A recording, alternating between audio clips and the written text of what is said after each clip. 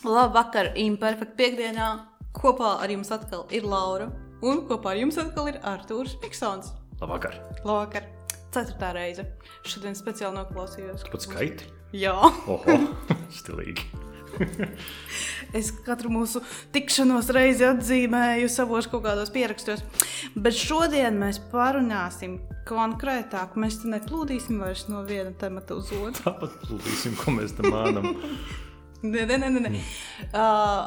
Šoreiz mēs parunāsim par atkarībām.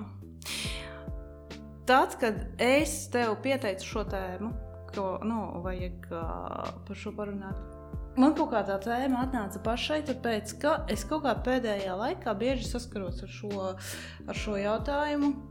Daudzi par to runā. Gan par alkohola atkarībām, gan par visām sociālo tīklu atkarībām, gan par datoru atkarībām, gan par kaut ko, es nezinu, tur Netflix skatīšanos atkarību, par visu kaut kādām. Un gribu papētīt vienkārši dziļāk. Ko tu gribi papētīt? Nē, neko viss, tas arī viss. Imperfekt piekdiena, to arī vajadzēs. Nē. Ja tu gribi, lai es kaut kā iesāku, tad es pēdējā laikā arī kaut kādas intervijas skatoties, rakstus, kaut ko lasot priekš savu darbu. Kaut kā man patika tā ideja, kur bija 101 pētījums, tagad riķi nāk par brīvo gribu. Tas varbūt nav tieši saistīts arī ar alkohola tēmu, kaut gan vēlāk varam sasaistīt par to, cilvēkiem ir brīvā griba, nav brīvās gribas, tur par apziņu runas un tā tālāk. Jā, viens interesants pētījums, kas man likās bija, kur es nemācēšu izstāstīt specifiskāk, bet tā ideja bija, ka respektīvi tiek pievienot, nemaldos kaut kur specifiski elektrodi kaut kur konkrētiem smadzeņu reģioniem, un viņi tiek respektīvi potencēti mākslīgi. Tā doma, respektīvi, tur bija, kad mākslīgi tev, respektīvi, raida impulsu, un tas tev raidīja kaut kādu kustību, ja nemaldos, kaut kādu mikro kustību kaut kur. Un tā ideja pēc tam bija, kad, respektīvi, to izdara aparāts, zinātnieku komanda. Pēc tam cilvēkam prasa, kāpēc jūs veicāt tādu kustību. Tehniski viņš viņu apzināti nav darījis, jo to veic aparāts. Bet interesantākais bija, kad lielākā daļā cilvēku viņi atrada skaidrojumu, kāpēc viņi to dara. Jā. Smadzenes tajā brīdī mēģināja rast skaidrojumu tam, kas tikko notika. Respektīvi, tu neesi brīvi to darījis, to darīja kāds cits, bet tu sev liec noticēt, ka īstenībā tu šo esi darījis. Tas vienkārši man liek aizdomāties mazliet dziļāk, kad ir milzīgs daudzums lietu, ko mēs ikdienā darām, ko mēs darām pilnībā neapzināti. Un tas nav domāts tā, ka mēs tā kā tādi, tauriņi lidojam pa gaisu, nesaprotam, ka mēs stiklā sitamies iekšā, bet daudz izvēles, ko mēs darām, mēs čekam, mēs zinām, kāpēc es izvēlos. Es zinu, kāpēc es ņemu šo krūzi, kāpēc pērku šo kleiti, kāpēc es esmu šo cilvēku, kāpēc es esmu šajā darbā. Un liela daļa no tā noteikti ir apzināts process, kaut kādu notikumu, izvēļu, secīgu izvēļu virkne, kas novedus pie tā, ko tu šobrīd dari, ko tu izvēlies. Bet es gribētu paskatīties uz to, ka mēs runājam par atkarībām. Tad tas ir laika gaidā izveidojies līdzīgi kā šeit skaidrojums, kāpēc man raustās pirksts, kaut gan īstenībā dators man viņu rausta. Tā ir izveidojusies kā kompensācija, kā skaidrojums kaut kam, kā es jūtos, un laiku tu tam notici. Īstenībā tas iemesls, kāpēc tu dzer, vai es sēdu Netflixā, vai es atkarīgs no kaut kā, lietosim metaforu pēdiņās, ir tas dators, kas tev rausta kaut ko. Īstenībā tā ir kaut kāds iekšējais process smadzenēs, nevis ar to domu, ka tavs smadzenes ir bojāts, bet kaut kāda emocionāla pieredze, vai tā būtu kaut kāda ģenētika, kas kombinējās visbiežāk ar kaut kādu audzināšanu, vidi, traumām, ko tu esi piedzīvojis. Tas viss ir rezultējies, atkal secīgi notikumu virknē līdz tam, ka tu sāc šo darīt, un tu skaidro sev, ka es to daru tāpēc, ka man ir vieglāk, man ir ērtāk, es tā atbrīvojos. Tev vajag kaut kādu skaidrojumu tam, ko tu dari. Tā ir visu cilvēku būtība. Mēs pat daudz filozofiskās lietās meklējam skaidrojumu, kāpēc mēs šeit esam, kāda ir dzīves jēga. Mēs pat tādām lietām meklējam, bet tiek pierādīts ļoti primitīvos, vienkāršos pētījumos šobrīd, ka pat tik elementārai lietai kā muskuļu noraustīšanās mēs meklējam skaidrojumu. Tad kur vēl globālākām lietām? Plakstiņš raustās. Jā, plakstiņš raustās. Kāpēc tas tā bija? Tam ir noteikti skaidrojums kaut kāds. Mums ir šī nepieciešamība meklēt skaidrojumu. Tīri, acīm redzot, smadzenes tā vienkārši dara. Bet vai tas cilvēks meklē to skaidrojumu? Es vakar par to aizdomājos. Kā viņš jau ir atradis? Es aizdomājos vienkārši pēc vienas no sarunām ar kolēģi, kur mēs kādreiz runājām, kādreiz pat atkarībām, mēs neiedomājos uz šodien gatavojoties, ka te varbūt pazīme lokā ir, man noteikti tādi cilvēki ir, kuri dzīves laikā ir pa daudz lietojuši alkoholu, pa daudz dzeruši. Nu ir. Un, protams, ka pārējiem tas traucē, ka viņi iedzer, mainās viņu uzvedība, viņu izvēles, liekas, ka viņi kaut kā, un mums skatoties no malas, viņam taču ir problēma, viņš taču dzer, vai viņi taču dzer, viņiem ir problēma. Un man interesanti, ka kolēģis man liek aizdomāties, ka, ja tā interesanti, Artur padomā citādāk. Kas tev liek domāt, ka viņam ir problēma? Nu tas, ka viņš nedzīvo tā kā tu. Tur jau tā lieta, kad jā, viņš traucē man dzīvot, viņš iespējams ietekmē manas attiecības, viņš maina manu dzīvi. Tas konkrētais, bet tas, teiksim tā, pastoties dziļumā, protams, ka vesels cilvēks nedzers. Loģiski. Bet tas cilvēks, kurš dzer, viņam viss ir kārtībā. Viņš dzer, jo man tā ir vieglāk. Man tā ir vieglāk atraisīties. Es jūtos vakarā no šitā labāk. Tas palīdz man aizmirties, tas palīdz man radīt, tas palīdz man darīt šito. Tas ir tas skaidrojums par to muskuļu raustīšanos. Viņš ir atradis skaidrojumu, viņam pat nevajag dziļāku neko. Priekš kam viņam meklēt dziļāku skaidrojumu, jo dziļāk viņš meklēs, viņš iespējams nonāk līdz tam, ka to rausta dators, nevis viņš to dara. Lai viņš nonāk līdz atklāsmei, kad īstenībā es to daru, jo es jūtos vientuļš. Es īstenībā to daru, jo es jūtos nedroši. Es īstenībā to daru, jo man ir sēras. Es īstenībā to daru, jo man, nezinu, vēl kaut kāds cits iekšējais problēmas. Es mēģinu aizmirsties no dziļas vardarbības, kas man ir bijusi. Bet kurā brīdī viņš to sāks saprast? Pieņemsim. Cilvēks katru vakaru dzer to glāzi vīna. Nekur viņš netrako, nevienam citam nevienu neapdraud, viņam pat nemainās kaut kādas uzvedības normas, bet viņš lieto šo te vīnu, tāpēc, ka viņš ir dziļi nelaimīgs savā darbā, pieņemsim. Un viņš šitā te lieto, viņš jau kaut kā, manuprāt, līdz kaut kādam konkrētam brīdim nesaprot, ka tā viņam ir atkarība. Kurā brīdī viņš vispār sāk saprast, ka tā ir atkarība? Tajā brīdī, kad, teiksim tā, protams, ja runā tīri par atkarību, tur jābūt visādiem kritērijiem, kad pieaug toleranci, grūti atteikties, ir rod kaut kādu mierinājumu, pēc tam atcelšana ir, ja nelieto, tas, teiksim, attiecīgas stadijas atkarībai, kad attīstās. Bet šī gadījumā jau bieži vien, ko alkohola gadījumā nāks pamanīt, ir, kad tā doza nav konstanta. Viņa mainās. Ka viņa paliek lielāka? Visbiežāk. Vai ideālā gadījumā viņa kaut kad samazinās, ja nav noslēdz, teiksim, caur alkoholu kaut kā radīt kaut kādu mierinājumu sev. Bet visbiežāk viņa palielinās. Un to dara vien vairāk un vairāk, jo būtībā tas, ko es stāstu par cilvēkiem par prokrastināciju vai lietu atlikšanu. Ja, teiksim, tev šobrīd ir jādara kaut kāds darbs, klasiskais mājās kaut kas jādara, jāuzraksta raksts, piemēram, ja? Tu viņu tādu rakstienā bija tāds, grūti, negribu besī, nesanāk kaut kas. Ietriekšu vīnu. Nē, teiksim, tu tajā brīdī izdomā, ka tu tagad, satīrīsi istabu. Jā. Uztaisīs vakariņas, sakārtos skapi vēl kaut ko. Šobrīd atnākot atpakaļ, loģiskais prāts tev teiks, redz, kā es forši sakārtoju skapi, labs darbiņš izdarīts, es pa bikīt atpūtos, ķeros labi pie raksta. Ideālā gadījumā tu būsi sakārtojis skapi un varbūt pat pabeigsi reiz rakstu. Super. Bet visbiežāk tu būsi sakārtojis skapi, bet rakstu īsti nepabeigsi. Jo es jau esmu nogurusi no skapja kārtošanas. Nākamajā dienā, vai vēlāk tās dienas vakarā, vienalga kā tā diena iekārtojās, tev nav tikai jātiek galā ar rakstu. Tev jātiek galā ar vainas izjūtu, ka vakardien tu viņu neuzrakstīji. Tātad tev kāpinās stresoru skaits ar vien vairāk. Un ja tev vakar vajadzēja iedzert glāzīt, tagad jau vajag glāzīt un 2, vēl pusotru klāt. Vēl redzi 2 glāzītes, vajag kāpinās, visu laiku nāk kaut kāda vainas izjūta, kauns, bailes līdz kaut kādas, nāk kaut kāds papildus stresors līdz, un tāpēc tā deva ir jākāpina. Tur jau bonusā katram jau ir, es teikšu, katram mums kaut kādas mini atkarības ir. Tikai jautājums, vai viņas vienā brīdī bonusā kļūst par traucēkli tev pašam un citiem. Alkohola gadījumā bieži vien tas, ka tā doza sāk kārt, viņas sāk traucēt citiem. Viens citam vienkārši var besīt, ka tu dzer, bet otrs, kas var notikt, ka, teiksim, čaļi bieži vien atnāk, pieņemsim, mājās aiztur izdzeršu tikai aliņu. Kā liekas nekas tāds. Vienā brīdī aliņš kļūst par 2, varbūt pat 2,5 un tur apstājās, bet mainās viņa uzvedība. Viņš iespējams bonusā ar aliņu nekur negrib doties. Viņš varbūt negrib kādu retu reizi ar draugiem biežāk satikties.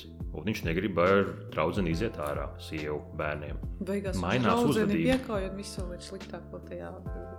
Tas īpaši personības iezīmes jau, bet idejiski jā. Vienkārši mainās pamazītiņām tā uzvedība jau. Un viens ir tikai man nepatīk, jo tu dzer, bet otrs izmainās visu attiecību dinamiku. Tas ir pilnīgi tas pats, ja cilvēki lieto narkotiskās vielas. Viņi ir atkarīgi no azartspēlēm, viņi ir atkarīgi no datorspēlēm, no jebkā citu.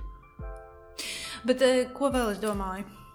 Bet tas cilvēks taču nav laimīgs. Viņš, labi, pieņemsim alkoholu no malā, datorspēles kaut kādas vai tās pašas azartspēles.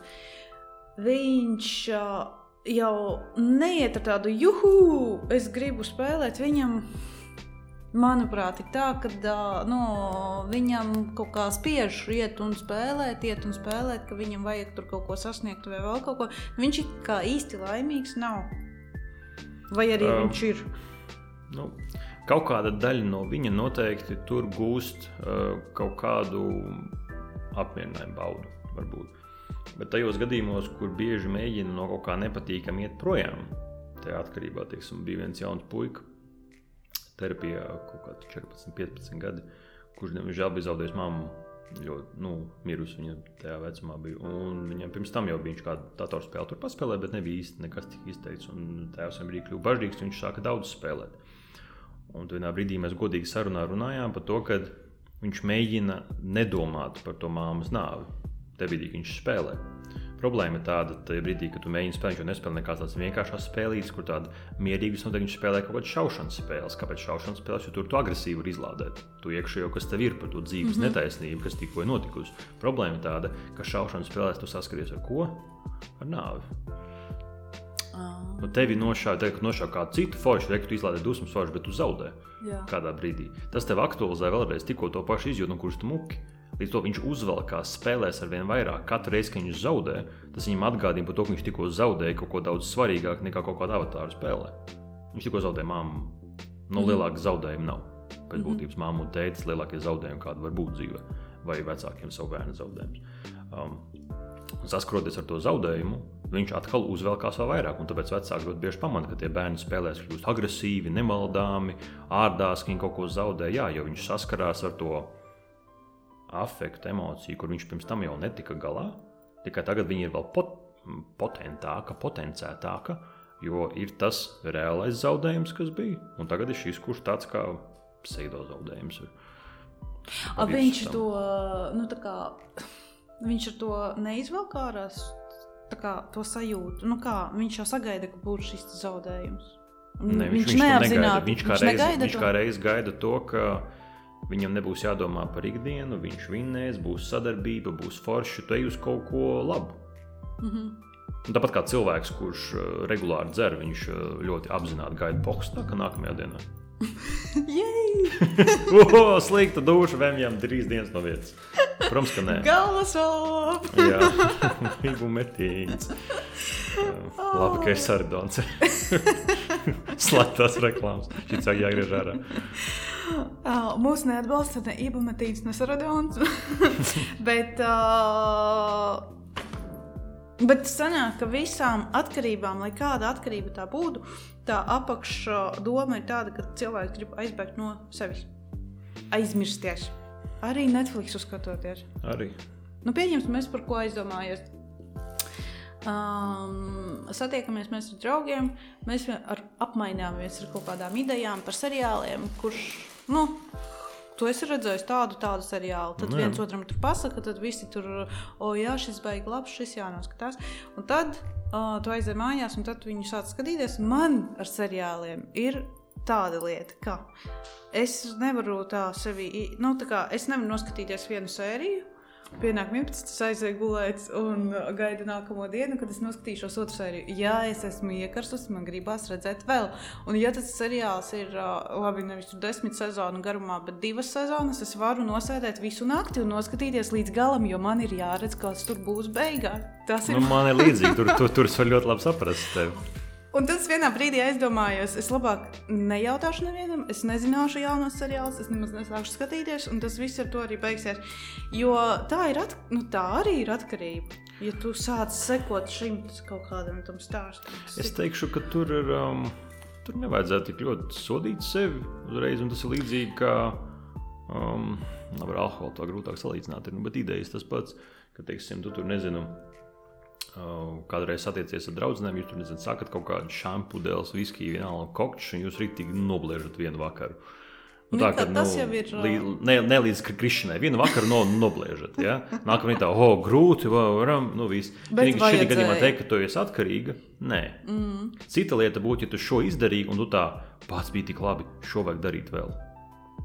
Kad tev vajag šo atkārtoto tikšanos. Nē, piemēram, tev vajag pa nedēļu vēl pa vidu, tev vajag katru piekdienu, tev vajag katru sestdienu to darīt. Tu nevari bez tā.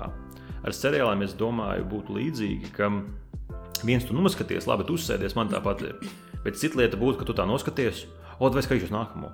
Un tieši tāpat kā pie kuras atkarības, tu normāli neizgulies, tu normāli neesi produktīva darbā.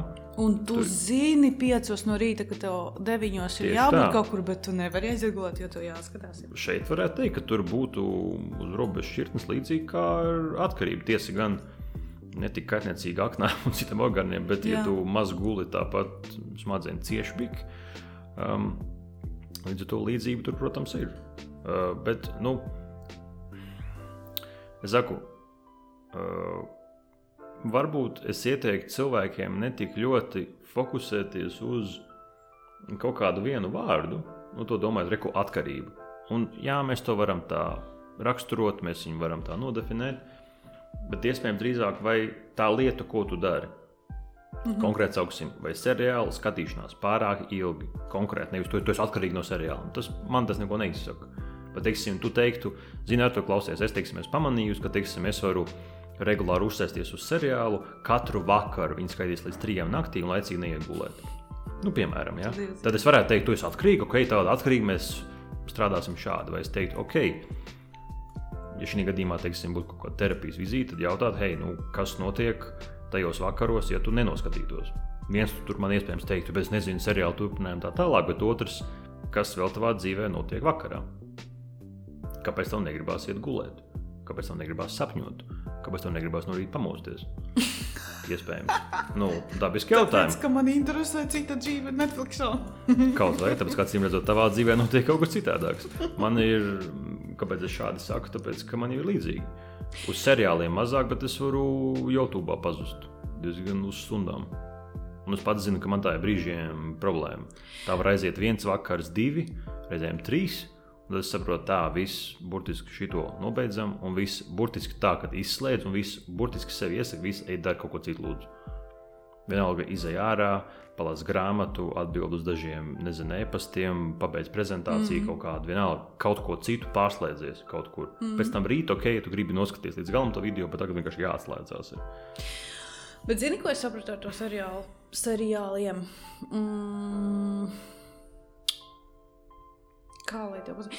Es, protams, to nedaru, tas man nav tur no pirmdienas līdz sestdienai. Tas man uznāk, varbūt reizi pusgadā, kad es kaut ko tādu atrodu un noskatos. Bet es sev ļauju to darīt. Un tad es zinu, ka man, šī nedēļas nogale būs pilnīgi, pazudusi šajā te seriālā, pieņemsim. Bet es sev ļauju gulēt te gultā, skatīties aiz čipšus un visu kaut ko, tad es viņu noskatos. Un tad man ir tāds, un es esmu piepildījis, un es varu dzīvot tālāk un bez visiem šiem. Bet tas ir tas piemērs, ko es teicu, ka tu nezini. Tā ir atslēgšanās arī. Tāpēc saku, tas ir tieši tāpat kā pieņemsim cilvēku man. Saka, ka viņi sev pārmet, ka viņi tur vairāk sēž mājās, vai vairāk iziet ārpus mājas, vai dara šito, vai dara to. Un tad ir jāpanalizē, vai tiešām tas tiek darīts tik bieži vai tādā intensitātē, ka no tā kaut kas cieš, viens teikt, nekas jau necieš, un tad, kad tu sāc iet pa punktiem, tad tomēr cieš. Vai tu vienā brīdī konstatē, ka tā ir viena brīvdiena palikšana mājās pret pēdējiem 4 mēnešiem. Piemēram, es zinu, ka man ir bijušas reizes, kad man kaut kādā piekdienā, sestdienā, burtiski ir pa nedēļu, bijušas podkāsti, intervijas, lekcijas, pacienti, studenti, kaut kas es vienkārši sagurstu. no tā visa. Un ir sestdienas, ka gribas vienkārši nosēdēt mājās, burtiski pie televizora vai burtiski nedarīt neko. Sēdēt visu dienu un ēst. Vai ne? Un ir brīži, kad, protams, dzīvesbiedrenā atnāks un klausīs, mums varētu kaut kur iziet, kaut kā. Nē, es gribu ēst. Nē, gribu ēst. Un es zinu, ka vienkārši kaut kādā brīdī es, teiksim, nebūšu baigi aktīvs tajā dienā, bet mēs kaut kur svētdien varam iziet. Bet arī viņa šī brīdī agrāk mums tur kaut kāda mini kašķi, protams, par to bija, kad kaut kur viņa neaktīvāk vai es neaktīvāk sēst. Tad šobrīd ir tā, kad mēs atskatāmies gan objektīvi, cik nu mēs varam uz iepriekšējo nedēļu. Iepriekšējā nedēļā vai šajā nedēļā, teiksim, mēs jau esam bijuši, teiksim, satikuši draugus, bijuši vakaņās, kaut kur pastaigās vēl kaut ko, tad tu otram necepies par to. Viņi, teiksim, iet dara savas lietas, es tur mierīgi mājās bumbulējos, vai citā dienā man kaut kur gribas, teiksim, kaut kur aizbraukt, pastīties, satikt kādu, un viņi, teiksim, saka, zini, man arī tāda garāka nedēļa bijusi, es gribu, teiksim, šodien svētdien vienkārši pa mājām kaut ko sakārtot, palasīt, iziet vienkārši ārā uz veikalu, saka, ok, tu dari savas lietas, un es savas, un tas šeit viens ir tas, protams, partneru attiecībās otram nepārmest, bet svarīgākais, manuprāt, šeit ir sev nepārmest. Kad kādu reizi tu vari taču šo dienu vienkārši, 2 dienas vienkārši nobliest un izbaudīt vienkārši. Ja tu pamani, ka tu katru piekdienu, sestdienu vienkārši tā slēdzies, tad jautājums, kas nav kārtībā? Jā, kāpēc tik ļoti... viens puses varētu teikt, iespējams, tu to nedēļu tik ļoti sevi nodzenā, ka tev vienkārši vajag attiet no viņas, atslēgties pilnībā no tā visa, bet tad iespējams nevajag sākt ar to, ka es tagad atbrīvošu visas savas brīvdienas, bet iespējams darba dienas bikīt atslogo. Un tu pamanīsi automātiski, ka tev brīvdienās vairs negribās tik ļoti atslēgties no visu. Es pats to, teiksim, redzu, ka ja man ir bijusi vieglāka nedēļa, priekš manis vieglāka nedēļa, ka man ir tikai studentu un pacientu un nav citu lekciju, tad es pats jūtu, ka piekdiena pienāk un mēs varētu kaut kur iziet. Kaut kas nav līdz galam izdarīts, vai? Jā, ka mēs varētu kaut kur satikt kaut kāds draugus, kaut kur aizvot, jā, vai daram, forši, jo tev ir vēlme, bet jo tu visu nedēļu esi pārslogots ar informāciju, tikšanos, runāšanu, visu laiku kaut kādu jau cilvēcīgu, kaut kādu tur apmaiņu, tad brīdī jau ir pa daudz. Un līdzīgi jau tas pats ir cilvēkiem, kuriem ir kaut kādas atkarības, iepriekš, ko mēs runājam. Viņi vienkārši, un arī tie pārējie, kas ir apkārt, redz to atkarību un sauc to atkarību tā un tā, bet kaut kur citur jau ir problēma. Tas alkohols ir tikai risinājums. Tā nav problēma. Tā problēma ir pēc tam. Tieši tāpat, kā es teicu par rakstīšanu un dzīvokļu kārtošanu apmēram. Ne jau dzīvokļu kārtošanā ir problēma. Ja tu tagad mazāk kārtos dzīvokli, tas nemazinās tā iekšējo trauksmi par to rakstu. Tas pats par dzeršanu.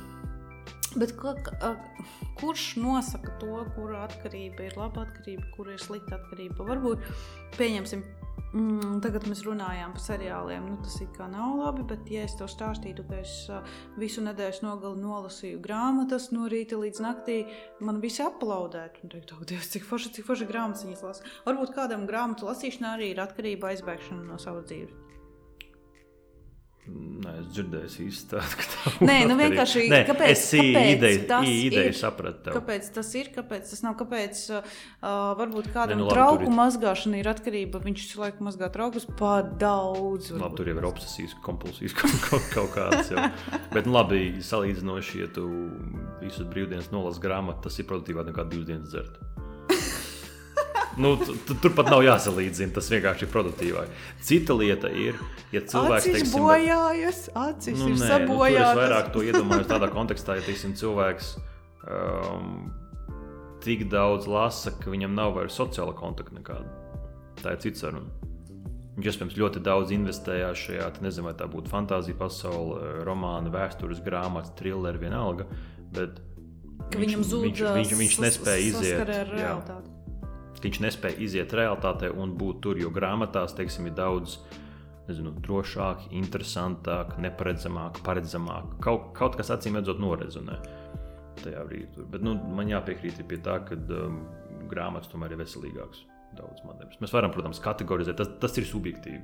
Par to, seriāli, tas, ir labi, tas ir slikti, braukt tur riteni ir labi, tas ir slikti. Tas viss ir, domāju, ir mērenībā.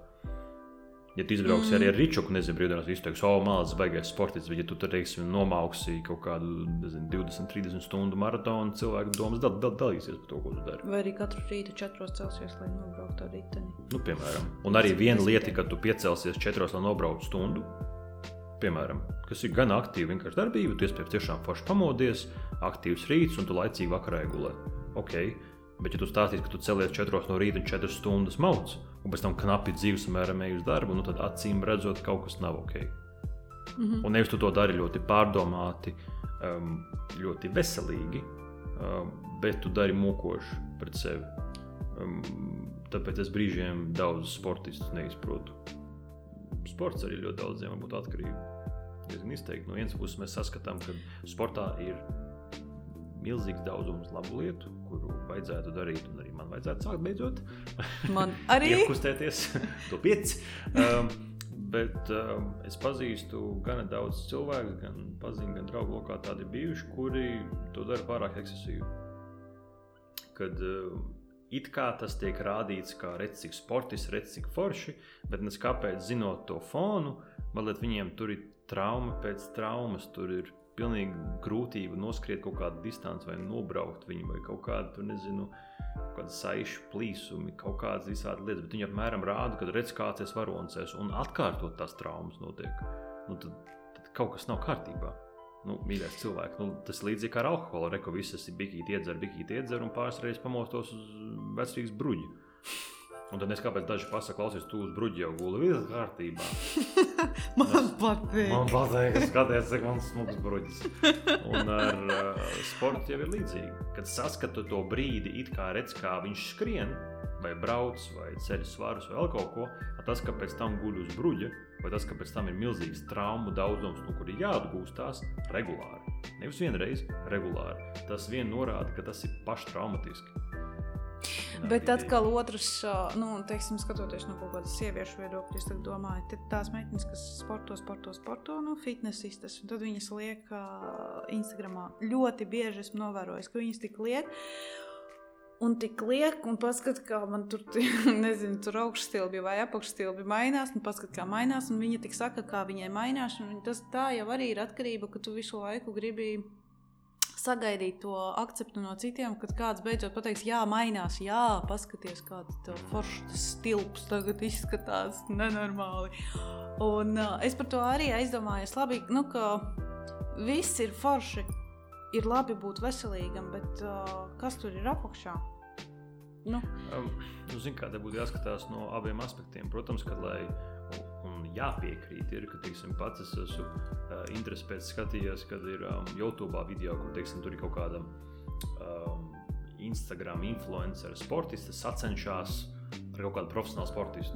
Teiksim, tur zālē, teiksim, tur presītas pievilkšanās, atspies svārus pa kaut kādu kliņšu kāpšanu, sienu kāpt. Un jāatzīst, kad tu skaties tos video, viņas ir ļoti labā formā. Labi čaļi bieži vien, labi arī liks Instagramā, bet tas ir vairāk reku defaultā jau kaut kur sporto, bet meitenēm liekas, nu ko viņi tur bikīti celās svarus.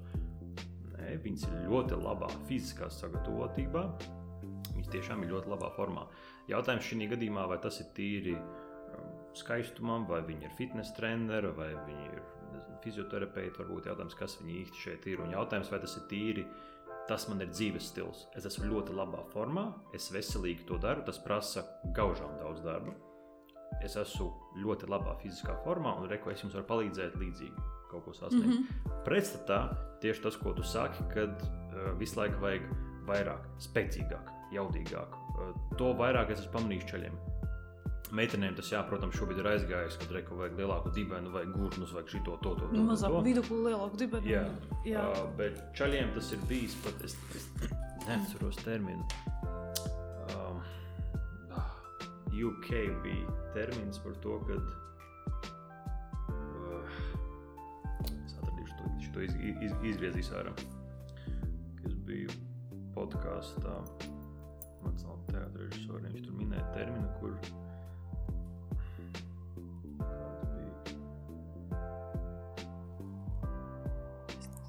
es nojaušu, kā bija.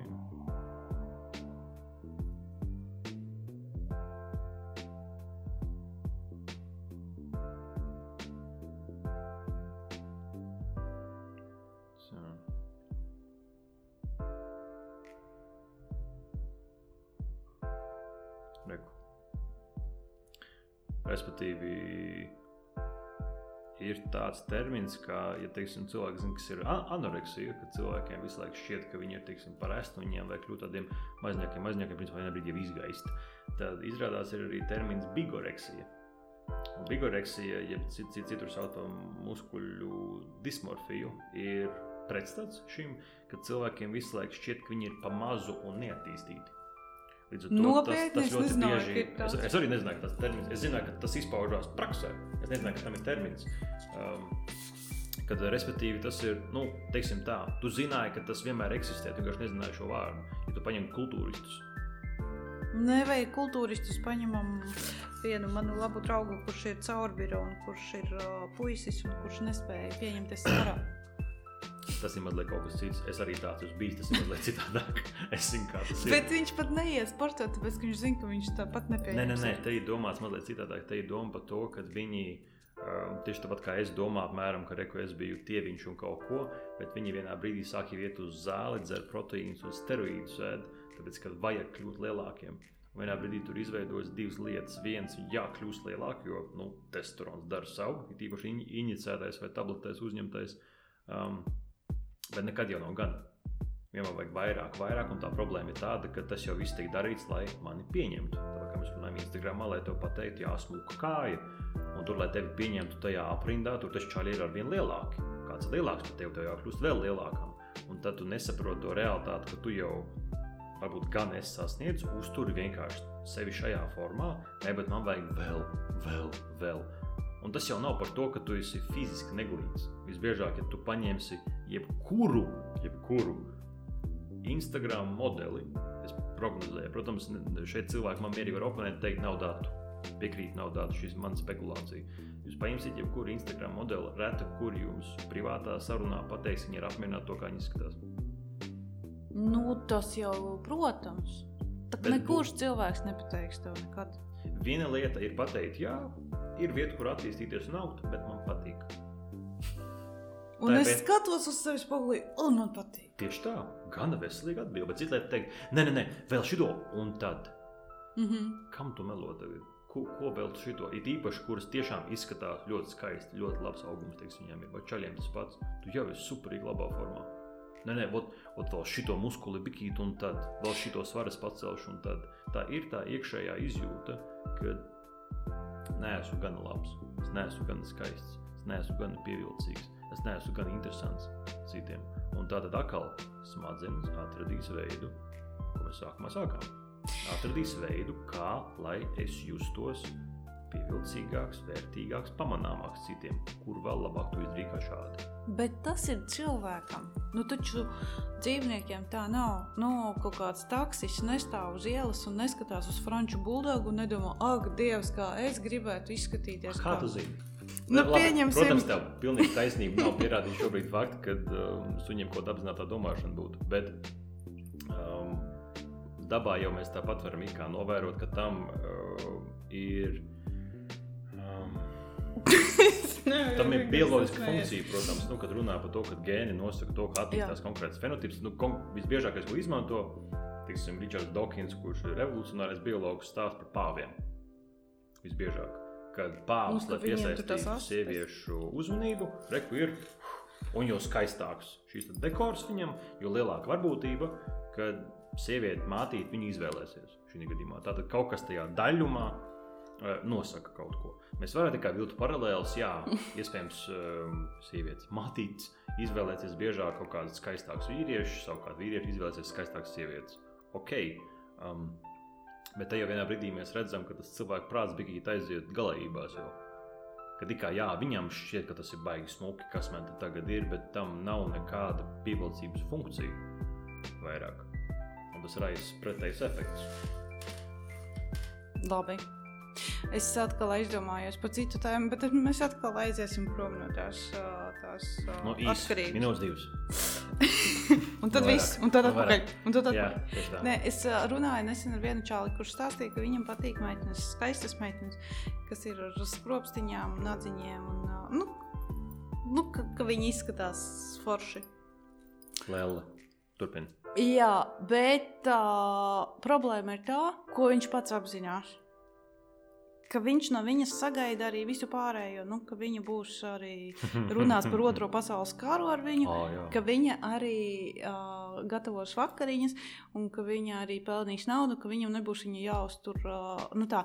Un tad mēs par to aizgājām tādā sarunā un diskusijā. Viņš jau it kā to visu saprot, nu, ka tā nenotiks, bet viņš tā kā grib, lai tā būtu. Un šeit, protams, nav nekāds par atkarībām vai neatkarībām, bet te ir jautājums par to, kurā brīdī cilvēks pats nonāk pie kaut kādas realitātes. Nu, kurā brīdī kaut kādā brīdī viņam ir jāsaprot, ja tu izvēlies šādu meiteni, tad viņa tev nebūs tāda. Ko tu esi izsapņojis, kāda viņa varētu būt tāda? Mēs pat daļai varam savot ar atkarībām kopā. Redz kā? Ots tu gudra.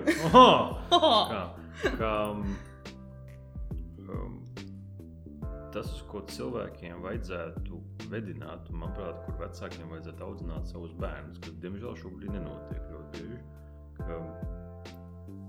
audzināt viņos izpratni viņiem par sevi. Kāpēc tu esi tāda vai tu esi šitāds, kā tu esi tāds veidojies, kāpēc tu šo jūti, kāpēc tu vēlies šo izdarīt un nevis darīt viņu vietā, kas ļoti bieži šobrīd notiek, bet lai viņi paši lēnām meklē atbildes uz sevi interesējošiem jautājumiem. Protams, tu vienmēr esi blakus un atbalsti, ja tas nepieciešams, nevajag tagad mest ūdenī, lai viņi vienkārši mācās peldēt, bet lai viņi mēģina izprast, kā man ļoti labi patīk, kā kolēģi pateica, ka likumsakarīgi vistuvāk realitātei, kā tu nonāci pie šāda iznākuma. Teiksim, kā tu nonāci līdz tam, ka, teiksim, reiku kaut kā, tur nedēļa 2 ir pagājuši un kaut kā, tur kāds draugs ar tevi negrib runāt, vai, tev neizdevās projekts, nesanāca darbs, vai tieši pretēji tev izdevās labāk nekā tu biji gaidījis. Tad interesi pēc atskaties uz savām 2 nedēļām, ko tu viņās esi darījis, kas likumsakarīgi līdz kaut kam ir novedis. Bet iespējams to realitātei, iespējams tur ir maz saistīts tādiem faktoriem, iespējams vienkārši draugam pašam kaut kas mainījies vai draudzenei, tāpēc viņi tev nesatiek vai satiek, vai tu kaut kā esi mainījies savā uzvedībā, kaut kur citur nofokusējies, un tas šo ir veicinājis. Kā es to domāju savā kopā ar atkarību. Es līdzi klausos un domāju, kā tas būs.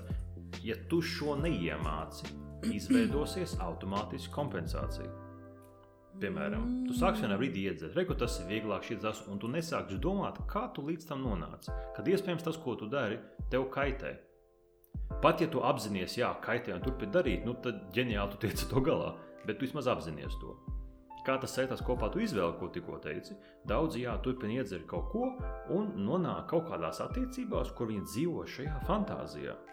Nedzīvo realitātē vairāk. Reka, es šo meiteni smuko daļo būtni atrodu, redz, cik viņa smuka forša, un tagad vai runājam par karu vēl kaut ko. Viņi to nedara.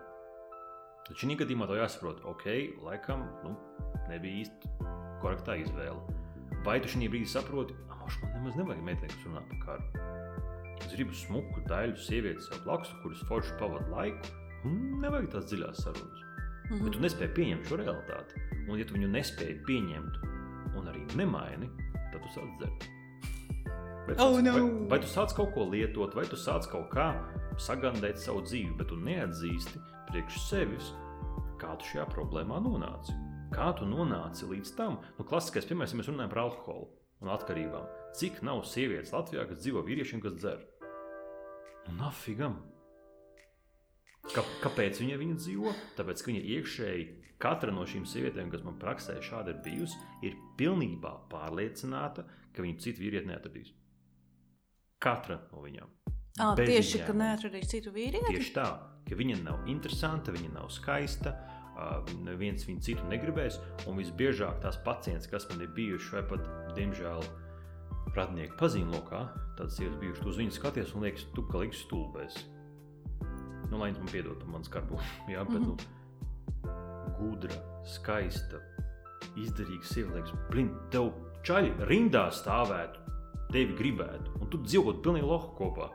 Kas tas ir? Bet tur iekšā bonusā vēl šī doma, es viņu izglābšu. Vai ne, jo viņš jau mainīsies, jo un, viņš jau kādā dienā. Kas šeit notiek? Diemžēl viņa kompensē savu iekšējo zemo pašvērtību un nevarību ar šo spēka fantāziju, es viņu glābšu. Jo tad viņa sajutīsies ļoti varana un forša, es taču izmainīju šo vīrieti. Ja manī nav pilnvērtības izjūtas, ka es savu dzīvi varu dzīvot laimīgi un forši un bez ciešanām, tad vismaz es izdarīšu šo. Vēl es aizdomājos pirms nācu par... būtībā jāapskata visas atkarības no visādiem punktiem. Tā arī ir kaut kāda tāda vājuma vai sevi žēlošanas pazīme. Ja cilvēks tiešām, kā tu saki, apstājas konkrēti, apskatās no visām pusēm, kāpēc es lietoju alkoholu, kāpēc es smēķēju, kāpēc es to šito man nevajag darīt, man vajag sevi bišķi kaut ko tur pievilkt un viss būs kārtībā. Cilvēks vienkārši nespēja sevi savākt. Un viņš turpina lietot, jo viņš nespēja savākt. Jo viņš taču zina, ka viņš nāks mājās un viņš atkal iedzers to alu. Viņš zina, ka tas ir slikti. Bet viņš to dara. Tev ir liela taisnība. Es tikai varu tā papildināt, ka to obligāti nevajadzētu saskatīt kā vājumu pazīmi. Jo tur iespējams varētu būt apakšā tas, ka tas cilvēks nonāk līdz tam, ka viņš vienā brīdī dzer, vai viņa dzer, vai kaut ko smēķē lieto vienalga.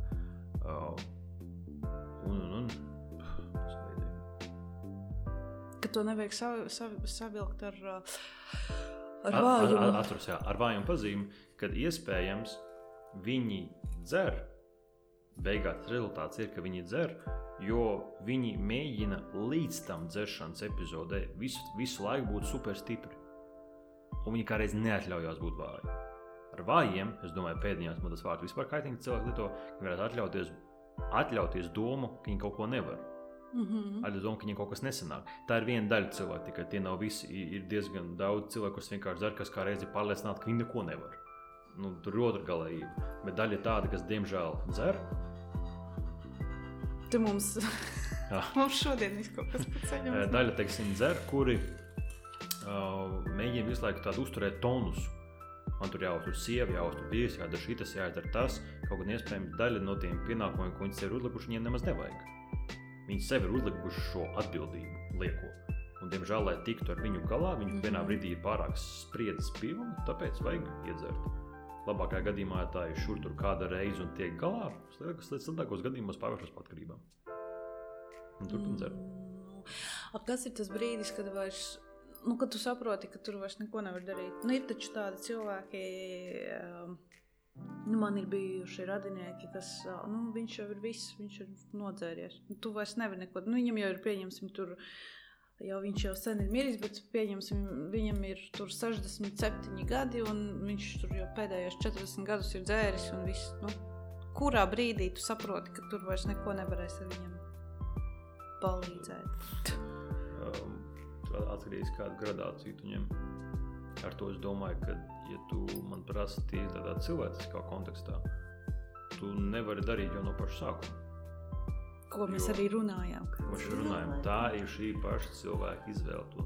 Tu vari piedāvāt, hei, es redzu, ka pēdējā laikā tu biežāk iedzer, bet kaut kā tev palīdzēt, vai, viņš apvainosies. Tad tieši nav man vietas spriest, bet, hei, kaut kas, ko tu man te piesējies, man dzīve dar, ko es gribu. Okay. Tu pēc tam izdarīsi izvēli, vai tu gribi tikties ar cilvēku, kurš dzer, vai nē. Tā būs tava izvēle. Un tur ir jābūt gan godīgam pret sevi, nevis reku, es tev sodīšu, un es to darīšu tik ilgi, kamēr tu nedzers. Nē, vienkārši es nevēlos tev satikt, ja tu dzer. Es negribu. Tā ir mana izvēle. Ja tu vēlies dzert, tā ir tava lieta, ja, teiksim, tu nedzer, mēs tāpat varam tikties, tu nezinu, ģimenes pasākumos, darbā, vienalga, kas tas pat cilvēki ir, fine.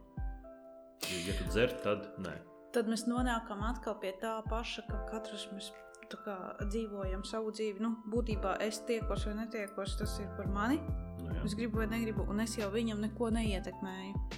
Tādā ziņā, ka es arī nevaru iet pie kaut kāda tur onkuļa Kārļa un teikt, klausies, tev tur jādara tā vai šitā, jo tā kā tu dzīvo ir slikti. Jo es jau nedrīkstu būtībā viņu kāda... Nē, ja tu gribi, tu vari iet un iespējams kādā retā gadījumā kāds no šiem onkuļiem Kārļiem aizdomāsies bāc, bet točni. Un nekad tas nenotiek, protams, jo viņi apvainojas.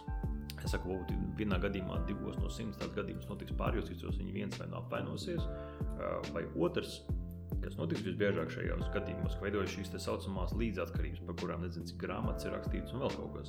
Ja biežāk līdzatkarībās ir tas, kad mēs ejam līdz viņu dzīves izvēlē. Kāpēc mēs to darām? Paši kam? Ja, teiksim, es dzeru, un tu turpini visu laiku ar mani, nezinu, kā draugu tikties, un visu laiku pieņem, ka es dzeru, un tu neko šādi pasaka, es tev saku, Laura, tu sliecies mierā, tu gribi iedzer, ko tu piesējies, Un tu visu laiku nāc līdzi, labi, viņš iedzer, tu, labi, okei.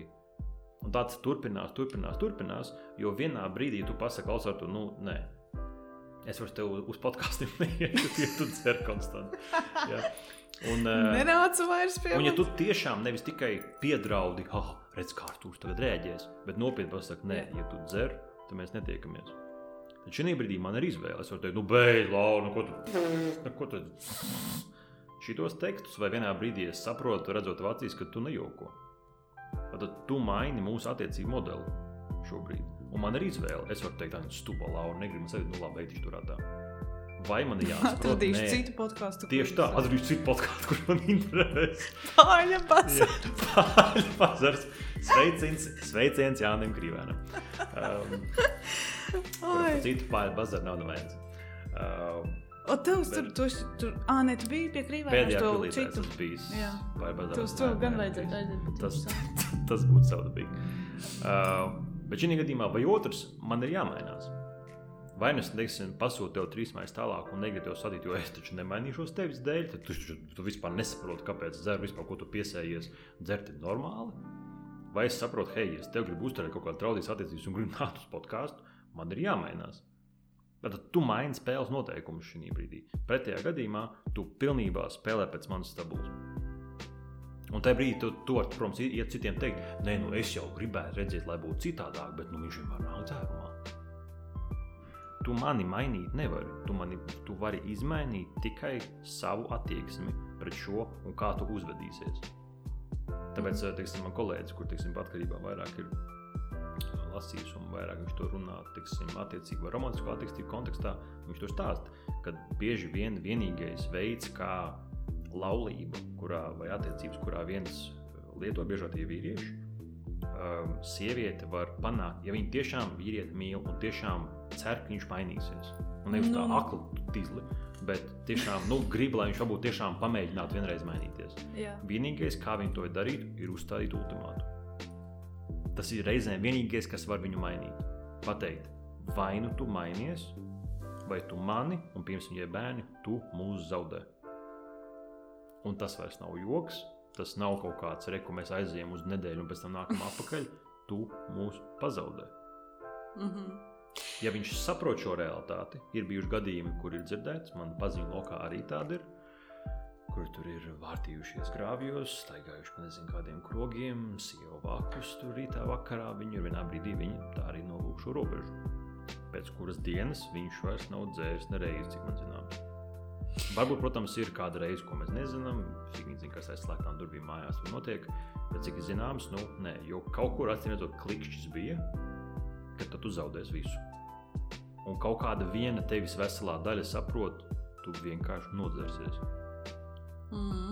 Ja šī veselā daļa tevī nenoklikšķ, visbiežāk tu turpini dzert. Tu esi visu zaudējis, gluži pa bonus tu nepārvērtīsies, bet tad ir tie gadījumi, kad tu lēnām sāc cilvēks apkārt zaudēt. Nesaprotot pašā sākumā, ko es teicu par likumsakarībām. Ko tad es jau neko? Jūs visi mani nesaprotat. Neviens nesaprotat, cik man ir grūti. Jūs neviens nesaprotat, kam es eju cauri.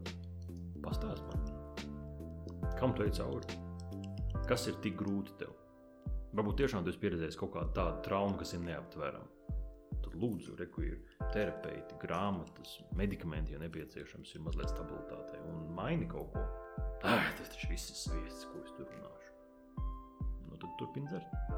Tas tāpat kā man frizieri stāstīja, ka viņa kaut kad saprata, ka viņas kaut kāds pusauģis dēls bija pamēģinājis pīpēt, un kaut kur viņa tur bija uzķērus, un tad viņa vienkārši teica, klausies, tu kaut kādu karu esi pārdzīvojis, bez maz vai kāpēc tev jāiet uz pīpēt, kur tev ir tas stress jāpārdzīvo, un viņa kaut kā viņam tiešām tā pajautāja, ka tu jau neko tādu neesi izdzīvojis, lai tev tagad būtu jānosit stress. Un tā kā normāli viņam paskaidroja. Un kaut kā viņi saka, man liekas, ka viņam pielicis vairāk, tā kā nepīpējus. No, tādā ziņā par to, ka cilvēki bieži vien nesaprot. Viņi kā saka, jā, kam es esmu izgājis cauri, bet būtībā nekas tāds jau tas nav, lai tu sevi tagad vienkārši iznīcinātu fiziski, ka tev tagad ir kaut kas tur emocionāli jātiek. Un par tiem pusauģu situācijām tur es esmu skeptisks pret vecākiem. Kāpēc? Es nevaru nebūt tāds, bet vienkārši jābūt. Tāpēc, ka numur 1 pusauģi vienmēr mēģinās savu vecumā visu kaut ko. Tam nav obligāti saistība ar kaut kādu stresa mazināšanu. Viņš vienkārši testē. Viņš pārbauda realitāti. Tas tikpat labi 3-gadīgam bērnam prasīja, kāpēc viņš nezina sašķēdīt glāzi. Tev stress ir. Viņš gribēja pārbaudīt, kā glāzes šķīst pret zemi. Bet stress tāpat ir. Fonā, jo dzīves netaisnība un tu pats nekur nevar aiziet un viss stulbi. Pusauģu vecumā tas pats ir. Viņi testē vienkārši kaut ko. Cita lieta ir, ja viņš sāktu hroniski smēķēt. Tad es piekrītu, ka varētu šo sarunu sākt par to, kas notiek. Un šī gadījumā arī jābūt uzmanīgam, teikt, tavā dzīvē nav stresu. Tiešām. Intereses pēc šajās ģimenēs visbiežāk, es neko nezinu par tavu draudzi, nebija tā, es braucu virsū, bet visbiežāk šajā ģimenēs, ko saka, mums jau nekā nav, tur neskāpēc ir attiecība modelis jau līdz tam īsti kaut kas nestrādā, vai ir kaut kāda neliela vienaldzība, vai robežu pārkāpšana, kontrole, vai ir vecāku šķiršanās kaut kāda, vecāku kopā ir, bet ir strīdi, nesakritība par bērnu audzināšanu, viens saka vienu, otrs saka otru, savā starpā veido aliansi, tu saka mammai, tu saka tētim. Tas nav stress, tas ir stress bērnam. Nevienam bērnam tādā vidē nevajadzētu augt, bet diemžēl aug, un ļoti daudz. Līdz to viņš meklē veidus, kā justies labāk. Tāpēc mans ierosinājums vienmēr vecākiem drīzāk saskaroties, ka pirmo reizi bērns pīpē zālīti, pīpē cigaretes, dzers alkoholi. Numur 1 vecāki, lūdzu, jūs klausaties šo, saglabājiet the fuck mieru. Ko nozīmē izpīpēt cigareti? Netaisiet sevi par baltiem, hoļ paciņu 10. Netaisiet sevi par baltiem eņģelīšiem, ka jūs neko savā jaunībā nesat darījuši. Nestāstiet man šito. Jā. Tas, ka jūs iespējams sevi ierobežojāt, tāpēc, ka tēvs vai māte mājās sita, tā ir cits saruna. Vai bija tik super strikti, kad jūs paskatījāties uz cigarešu paciņu. Tad ir vienkārši dogmatiska kontrole. Un jūs to pašu darat šobrīd ar savu bērnu, mūkot no vilka aizmukāt pie lāča. Ja? Tad saglabājiet vienkārši mieru. Izprotiet, ko bērns darīja. Ja viņš pīpē zāli, es parasti iesaku uzdot 3 citus jautājumus. Nevis, kā tu smēķi, ja tu esi narkomāns, metiet no šitās absurdās fantāzijas. Labāk pajautājiet numur 1, vai viņš pats pirka, vai viņam iedeva. Tad jūs šī brīdī zināsiet motivāciju, vai viņš ir gatavs iztērēt savu kabatas naudu vai ne par viņu, un cik ir krimināla atbildība. Tīri, lai uzzinātu priekš sevis. Numur 2, vai viņš to dara pats vai kompānijā. Ja viņš dara kompānijā, viņš to darīt arī, lai atslābinātos, vai varbūt vienkārši, lai gūtu draugus. Lai pierādītu sevi, ka viņš arī ir kruts. Iespējams. Ja viņš to dara viens pats, tad visticamāk, lai no kaut kā aizbēgtu. Jājūtas ir labāk. Un 3, svarīgākais, vai viņš gū kaifu vai ne.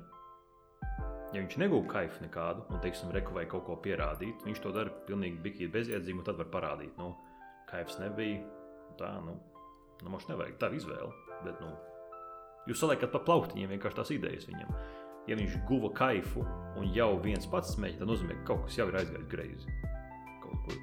Vecākiem tajā brīdī, atkal griežamies pie mūsu sākuma teksta, ir jāatskatās secīgi uz notikumiem, kas pēdējā laikā ir noticis.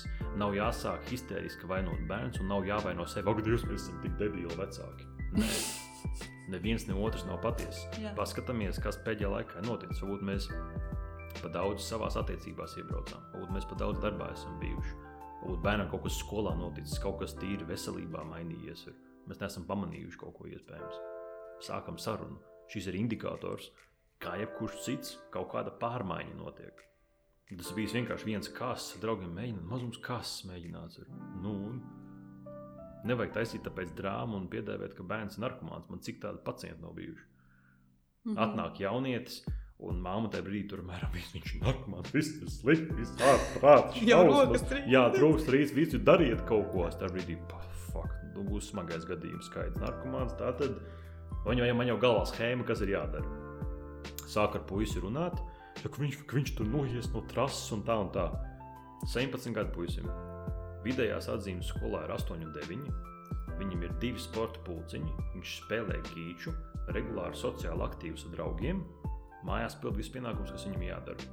Un viņi nesen uzzināja, ka viņš pīpē kāzi. Kur tieši ir problēma?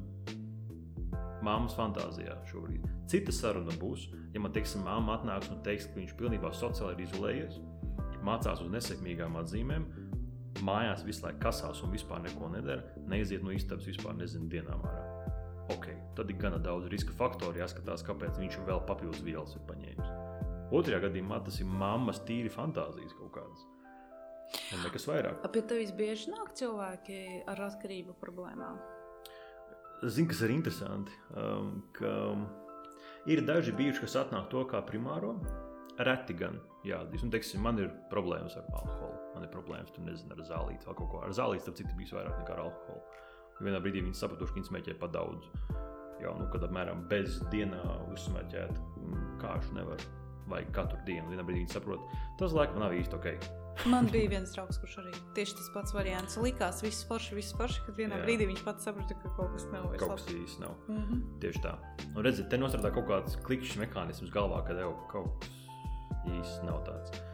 Biežāk, pa ko es sasmējos parasti, kur pacienti atnāk, pilnīgi citu nesaistītu problēmu.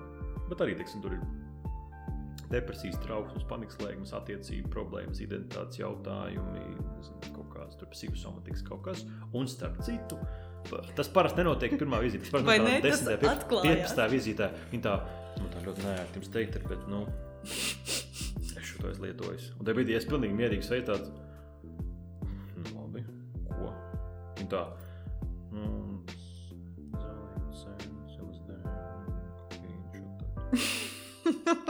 es tam valodās. Un tā brīdī es saglabāju atkal, kā jau vienmēr, pilnīgi mieru, ne jau tikai tāpēc, ka man beigā šausmas par tāds, un mans nākamais apsīju.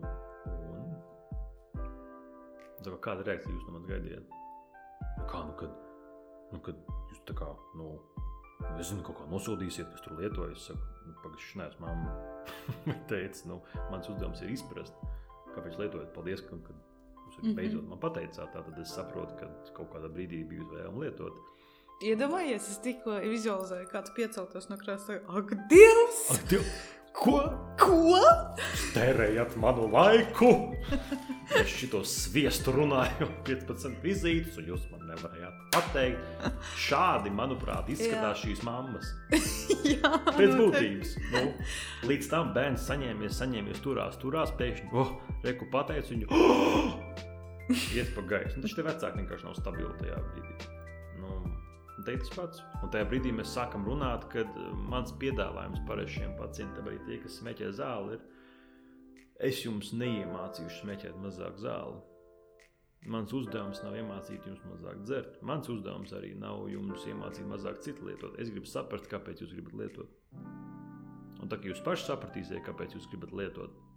Nevis, samēram, reku cēlonis ir, bet mēs runāsim par viņu. Jūs atradīsiet alternatīvu, kā justies labāk, kā pārstrādāt to, kas jūsos notiek. Jo bieži vien ir tā, ka viņi vienkārši kaut ko sajūt, lieto, bet pat nesaprot, ko viņi sajutuši ir. Vienkārši klasiskais labi slikti. Es jūtos slikti. Un es saku, slikti, kā? Nomākt, dusmīgi, uzvilkt, pamest, vientur, greizsirdīgi, skaudīgi, ko? Man nezinu. No to varbūt sāksim. Lēnā garā, pat ja lietojat, man ir vienalga. Galvenais jūs nevarat nākt lietojas uz vizīti. Ko jūs starp vizītēm darat, tā jūs brīvdarīšana. Nākat un tad runāsim. Un par zālīti runājot, tā ir klasika bijusi, ka tie, kas ir vairāk kaut ko lietojuši, jo vairāk viņi nāk un stāsta par saviem pārdzīvojumiem un trauksmēm, vienkārši vienā brīdī viņiem vairs nevajag. Bet nav tā mūsdienās, ka tā zālīte jau pārspējusi alkoholu? Manuprāt, īsti viņi nav tik viegli pieejami. Es saprotu, bet es kaut kā skatoties to, kas notiek jauniešiem, manuprāt, viņi nav tā, ka to jaunieši nodzerās. Jaunieši vairāk nopīpējās. Tā kā izskatās. Teiksim tā, ka, protams, var piekrist, ka zālītē nav pohu. Ok. Teiksim, tur nomazina trauksmi, tur nekļūst arī jāpiekrīt pie zālītes un nekļūst mega agresīvs. Piemēram, jā. tāpat laikā jaunieši kā par to nerunā, un tie gadījumi arī nav tik daudz, bet tomēr zālīte var provocēt psihotiskas epizodes. Viņa var provocēt šizofrēnijas attīstību. Konkrētiem gadījumiem, kuriem ir riska faktori, kuriem jau kaut kas fonoloģiski. Par to taču ir stāstījuši kolēģi psihiatri. Ko līdz kaut kādā vietā vēlāk konstatēja, ka ir bijis kaut kāds, tur marihuānas audzētāju vai kaut kur vairāk ir bijusi pieeja zālītei, viņu burtiski redz konkrētā laika vienībā reģionā psihotisko traucējumu atliek palielinājumu. Nav tā, ka tas ir baigi radikāli, bet redz šo saistību, kad pamazām tas mainās. Jo cilvēkiem jau tur rādās vīzijas visādas. Protams, un teiksim, dažiem vienkārši ka tu pasmējies, kaut ko redzēji, forši pakaifoji, un citam, diemžēl, tas ir pēdējais svariņš, kas ir jāuzliek. Un tilts sabrūk. Viņiem tie visbiežāk nav, teiksim tā, pilnīgi veseli indivīdi. Viņiem fonā tāpat kaut kāda riska faktori, citi tur ir, bet es teikšu tā, ka, tu ir uzsmēķēt, pamēģini, bet ja tu man šobrīd saki, jā, es smēķēju, man viss ir baigi labi dzīvē, nestāst man to. Tad jau labāk uz tā bruģa gulēt piedzēries tagad Rīgā. Nevienu, ne otru sāc dzīvē kaut ko mainīt. Jautājums atkal sekojošs. Pieņemsim, sāk dzīvē mainīt. Tad ko darīt? Pieņemsim cilvēks, kurš varbūt tevī tagad klausās. Cilvēks, kurš lieto kaut kādas vielas. Un viņš pats saprot, ka viņš to dara tāpēc un tā un šitā. Ko viņš tieši saprot? Nezinu, ko viņš saprot. Un viņš grib tagad... Šeit saprot, labi, te es to apstātināšu. Te es domāju, būtu svarīgi kaut cik godīgi, pirms mēs nonākam tur iet pie terapeita vai neko, pie terapeita nekad nav pasliktu aiziet kaut pēc diagnostika vizīti. Kas ir tas, ko tu saproti? Ja tu, teiksim, vienā brīdī tas, ko tu saproti, pieņemsim, būtu šī te sieviete vai vīrietis, kas dzīvo, teiksim, tādās līdz atkarīgās vai destruktīvās attiecībās. Un ja viņš šī brīdī saka, saprotu, es jau nesmēķētu, ja man tas vīrs nedzertu. Un tā, ka viņš beigts dzert, tad es beigšu smēķēt. Viņš man iedzen stresā, un man visu laiku jāsmēķē katru vakaru. Jā, tad ko viņa tieši sapratusi? Jā, viņa ir sapratusi saikni starp stresu un pīpēt ļoti labi, ka viņa to sasaista, alternatīvu viņa nav meklējusi, bet tur jau nav problēma. Problēma ir tajā, kad viņa nesaprot, kādās attiecībās viņa ir nonākusi. Kad viņa pati ir izvēlējusies šīs attiecības. Varbūt tiešām pašā attiecību sākumā, kur jāpiekrīt, vīrietis vai sieviete vienalga šajā gadījumā, kurš no viņiem ir tajā brīdī tas pēdiņās sliktais, vai tas, kuram iekšē ir vairāk kaut kāda pārdzīvojuma, sākumā iespējams to neizrāda. Tā var būt. Rozā brilles, sākuma etaps, viss ir baigi labi. Bet tad, ja tu vienā brīdī redzi, ka kaut kas īsti nav, tad tev jāsaprot, ka tas īsti nav ok. Tāpēc tev jābūt kaut kādam iekšējam kontrols laukusam. Man ļoti patīk piemērs seriāliem runājot. Money Heist seriāli. Kas redzējis? Nē. Nestāsti man par viņu neko. Ļoti interesants dažas sezonas tikai. Es tāpēc pastāstīšu par vienu, kāpēc tev par stāstīju baigi labs seriāls. Respektīvi, Money Heistā tur ir viena vieta konkrēti par, ko vārds ietver bankas apzakšanu. Bet tur ir viena forša vieta, manuprāt, kur runā viens no galvenajiem sliktajiem varoņiem ar detektīvu, labo varoni, bet viņi nezina abi vēl, kas īstenībā viens otrs ir. Un tehniski sliktais zina, bet labi, idejas tā sieviete vienkārši stāsta. Tas sliktais varonis vienā brīdī ir uzzinājis par to, ka viņas vīrs viņu ir sītis. Viņa ir bijusi laulībā, šķirta, un tur ir kā vienā brīdī visā tajā izmeklēšanas gaitā nāk publiska gaismā par to viņas vīru, ka viņš bija nodarījis viņai pāri, lai gan viņi ir ļoti augsta ranga policijas detektīvi. Un viņi vienā brīdī, kā mazliet viņam atklājās, tajā brīdī domāja, ka viņš vienkārši ir svešinieks, par to, ka ne jau viņš sākumā viņu cita.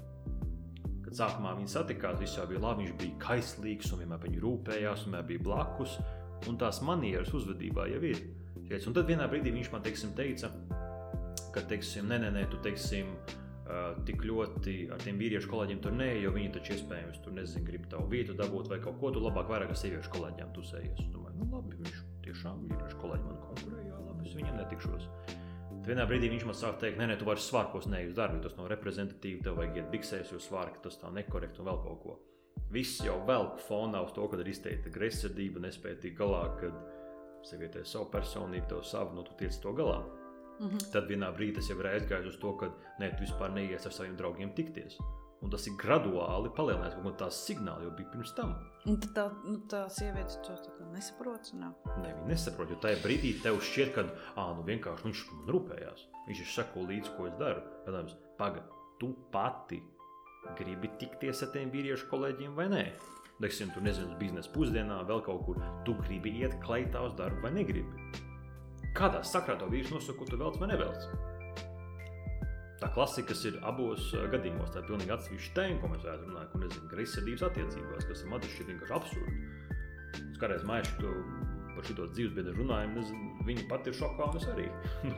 Ko nozīmē klasiskais teikums, es teiksim ar čaļiem kaut kur gribu aiziet, un viņam teiktu, es pajautāšu sievai, vai es drīkstu. Tā bieži vien ir. Viņi tev nelaiž no mājas ārā. Un tad tie pārējie čaļi to sievu ienīst, tāpēc, ka tad, kad viņš ar viņu apprecējās, tad viņš palika nenormāls. Un te es pilnīgi godīgi teikšu, ja jūs tajā bariņā gribat kādu ienīstiet draugu. Nevis to sievu. Jā, tai sievai arī atcīm redzot savas problēmas, viņa netiek galā ar kaut kādu greizsirdību, pamestību, atraidījumu un tā tālāk. Viņai ļoti to vīrieti vajag, vai teiksim otrādi, ka teiksim vīrs savu sieviešu, nē, tu nekur ar draudzenēm neies, nē, tu kleitu nevilks, nē, tu šitā neuzvedīsies. Tiec ar sevi galā, kur problēma? Man ik pa laikam cilvēki ir norādījuši, mēram, tev tu draudzene vienu pašu draudzenes klubu palaidi. Jā. Viņu uzreiz kā aiziet tā, viņu tur bučojās. Viņu uzreiz jau guļ uz jau letis jau ar visiem. Vienkārši tās fantāzijas ir absurdas. Man ir tāds, kāpēc mana mīļotā sieviete nevar izbaudīt to, ka viņa ir jauna, skaista, smuki saģērbties, baudīt vakara draudzenēm. Kāpēc viņa to nevar darīt? Tāpēc, ka tur brīds atnāks un tad viņš viņai tur piedāvās braukt uz Lielbritāniju un dzīvot pilī. Tas par mani iekšējo pašvērtību. Tieši tāpat kā gadījumos, kad es nevaru saprast, ka man no kādām attiecībām ir jāaiziet. Un šādi mēs vainojam otru. Jā. Redzi, mani sieva nelaiž, redzi, mani vīrs nelaiž. Un tad man šādi pacienti regulāri teikuši. Saka, kā viņi tieši nelaiž? Viņi jūs piesiem pie gultas kaut kur vai? Es biju pasmējot, viņi saka, nē, tā jau nav, bet tad kā tieši viņi jūs nelaiž? Viņi saka, nē, ja es aiziešu, tad kas tad būs? Tad dusmīgs būs. Būs strīds. Saka, ok, un strīdi bieži tādi ir. Jā. Saka, tātad jūs respektīvi regulāri ejat, un pēc tam ir strīdi. Es jau vairs īsti neju. Bet tas nav tā vīrieši, pieņemsim šajā gadījumā, ja tas būtu vīrietis, kas nelaiž, vienīgā iespēja, kā viņš izrāda to savu ieinteresētību savā sievā, šādi nelaižot. Jo varbūt visu mēnesi viņam pilnīgi ir vienalga, ko viņa dara, un tad, kad viņa pasaka, ka viņa ies uz klubu, tad viņš beidzot izrāda, ka tu taču esi manējā. Tas ir ļoti skaisti 3-gadnieku, 4-gadnieku uzvedību. Tas ir tieši tāpat, kā tu teici par kaut kādu savu draugu, kur reku skaisti smuki naziņi, astiņas, vēl kaut kas tur, bet reku es gribu, lai dara šito. Te ir tas pats. Kad nē, vai tu sēdi mājās, esi smuka, bet nekur citur nē, jo esi citiem konkurēt negribu. Tad esi tāds, lai tu konkurē ar citiem. Jau, cik rozīt, Bet tas pats ir sievietēm. Padomā, cik to jābūt zemē pašvērtībai, lai tu domātu, ka rekutovs vīrietis izgāja ārā un visu čau, viņš vairs tevi negrib. Atkal mēs nonākam pie tā pašvērtējuma. Kas tas ir? Klausieties Imperfect podcastu numur 1, jā? Vai ne? Tas 2. bija numur 1, man liekas. Jā, bet... Atgriežoties atpakaļ. Kopā. Nē, bet atgriežoties atpakaļ, vai var, teiksim, izbeigt vienu atkarību, pievēršoties kaut kam citam. Pieņemsim, mans piemērs. Smēķē, izdomā, ka tu saprot, kāpēc nedrīkst smēķēt, saprot to visu sliktumu un sāk sportot. Un sākot sportot, sāk mazāk smēķēt, pievēršas sportam, atmet smēķēšanu. Vai tas strādā, vai tas nestrādā, vai tās ir pilnīgas muļķības? Tā tas strādā, tas pat var būt gan produktīvi un labāk, protams, ja tu gribi, teiksim, atnāc mājās, tev vajag nodīt stresu ātri, tu vari iziet uz balkonu vai ārā, iziet uz parku, nopīpēt 2 cigaretes, vai tu vari iziet izskriet pusstundu krosiņu. Protams, ka krosiņš ir veselīgāk. Cerams, ka tas vienā brīdī neattīstās par atkarību. Ar to domu, ka... Tas krosiņš? Pat ja tā būtu pusstundiņa tikai. Veselīgs krosiņš. Bet viņš vienā brīdī var spēlēt līdzīgu atkarības lomu. Zinu, man daži draugi tādi bijuši, kad tu teiksim, viņam piezvani, saka, hei, vai šodien kaut kur iziem, teiksim, Māriņš, ne, man pusstundu jāizskrien. Saku, un vienā brīdī tu saproti, ka tu vari respektēt, cilvēkam ir režīms, vienā brīdī tu redzi, ka viņš nevar. Jo acīm redzot, tas sportiņš dara kaut ko tādu, lai viņš kaut ko mazinātu. Ok, vienā brīdī labi mazums, es varu arī pusstundu vēlāk satikt tev, viss fine. Nav tas traks. Bet vienā brīdī, tāpēc kā smēķēšana, tas sāk aizņemt visu, un tad tikai tā var nomierināties, bez tā ikdienā nevar, un ja tas nav dabūs vai nevis skrējuši, viņi uzvalkās vēl vairāk, jo vajag. Tad šī gadījumā es teiktu, ir forši, ka var pārslēties uz kaut ko veselīgāku, bet ir jājūt, ka tas jau neatrisina problēmu. Tas tāpēc kā bieži vien, teiksim, es saku lekcijās, kad, ja tu, teiksim, ņem sportu, lai mazinātu savu spriedzi, pirms to nezinu, kaut kāda problēma darbā bija, kašķis attiecībās, vai, teiksim, biežāk kašķis attiecībās. Man konkrēti bija viens tas pāri, kas atnāca konsultāciju, viņš tad piemērs vienmēr stāsta. Un jautāt, kā mēs strīdamies, saka, mēs nestrīdamies. Kā jūs nestrīdaties? Kā mēs jūtam, ka strīds briest, mēs abi divi esam gan sportisti, mēs vienmēr sporta tērpos, katrs savā virzienā izskrienamies, tvaiks ir nolaists, atnākam mājās un viss labi. Bet to problēmu viņi vairs neapspriež. Tad tehniski tvaiks nolaists, liek viens otram virsū nebrauc, gan veselīgi, bet problēma attiecībās jau netiek risināta. Tad tas, ko es šeit parasti saku, ka ja tu zini, ka, teiksim, tev sportiņš palīdz sakārtot domas, mazliet nomierināties, līdzīgi kā sakārtot istabu, pēc tam rakstīt rakstu, nomierināties, lai pēc tam rīkotos forši un produktīvi, aiziet. Tad to arī dariet. Bet ja tas tev palīdz vienkārši aizbēgt un atnākt un pēc tam būt vēl uzrūgtākam vai vēl mazāk kaut ko darīt, tad, jāmeklē speciālistu palīdzību. Būtu vērtīgi atrast, kur tad ir tā problēma, kāpēc tu iepriekš smēķēji, kāpēc tagad, teiksim, kaut kas cits ir jādara. Viena lieta, kaut kādu mini stresiņu, mēs jau vienkārši katrs ikdienā kaut kā noņemam. Iespējams, mēs pat nejūtam, kas tās lietas, ko mēs darām. Bet vienā brīdī viņa kļūst par tādu kā, negluži apsēstību, bet tādu kā pārņemošu lietu, bez kuras nevar. Tas ir tāpat kā uzsmēķēt vai dzert atšķirību, jo nav nekāda. Es arī gatavojoties atcerējos par to bruknes muižas, to, ko tagad visā ir aprunāto mācītāju mediņu. Man te nav nekāds, es tev arī viedokli neprasīšu par viņu, es pati teikšu, nezinu neko, bet kas man bija interesanti, es tā kā iedziļinājos, kas tur ir par to problēmu, par ko tur viss cepās par to, ka viņš tur tos nepilngadīgos bērnus tur izverdzinājis esot un kā tur nekā, un tur dažādi viedokļi par to.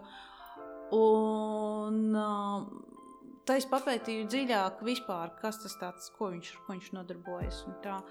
Un pie viņa brauc tā kā tie, arī kaut kādi atkarībnieki, pieauguši cilvēki. Jā, tur ir kurus un ieslodzītie bijuši gan narkomāni. Jā, un kas man likās interesanti un produktīvi, ka, viņš izmanto šo te darbu, viņš nostrādina. Var sakot, viņi tur strādā, viņi tur dara visu kaut kādas lietas, viņi tur krāso un ravē un ko tur tik viņi nedara. Un viņi, protams, ka beigās vakarā ir noguruši, viņi aiziet gulēt. Viņiem vairs nav laika domāt par to. Uz ko es to visu vedinu, vai caur, teiksim, darbu tu vari izbēgt no tās kaut kādas atkarības. Teiksim, ka ja tu viņu aizvietot un viņas nevar aizbēgt. Jo tur es papētīju, tur viss kaut kāds dokumentāls video par to, kas tur notiek un kā. Ļoti daudzi atzīst arī, protams, to, ka ir palīdzējis, bet es jau šeit atrodos 3. reizi, līdz ar to tas sanāk, ka viņš brauc atkal. Tas viņam ārpusē nestrādā, tātad viņš tur tā kā viņam palīdz, ārpusē viņam tas nestrādā. Un tas man bija tāds interesanti papētīt šo te jautājumu, kā tas notiek.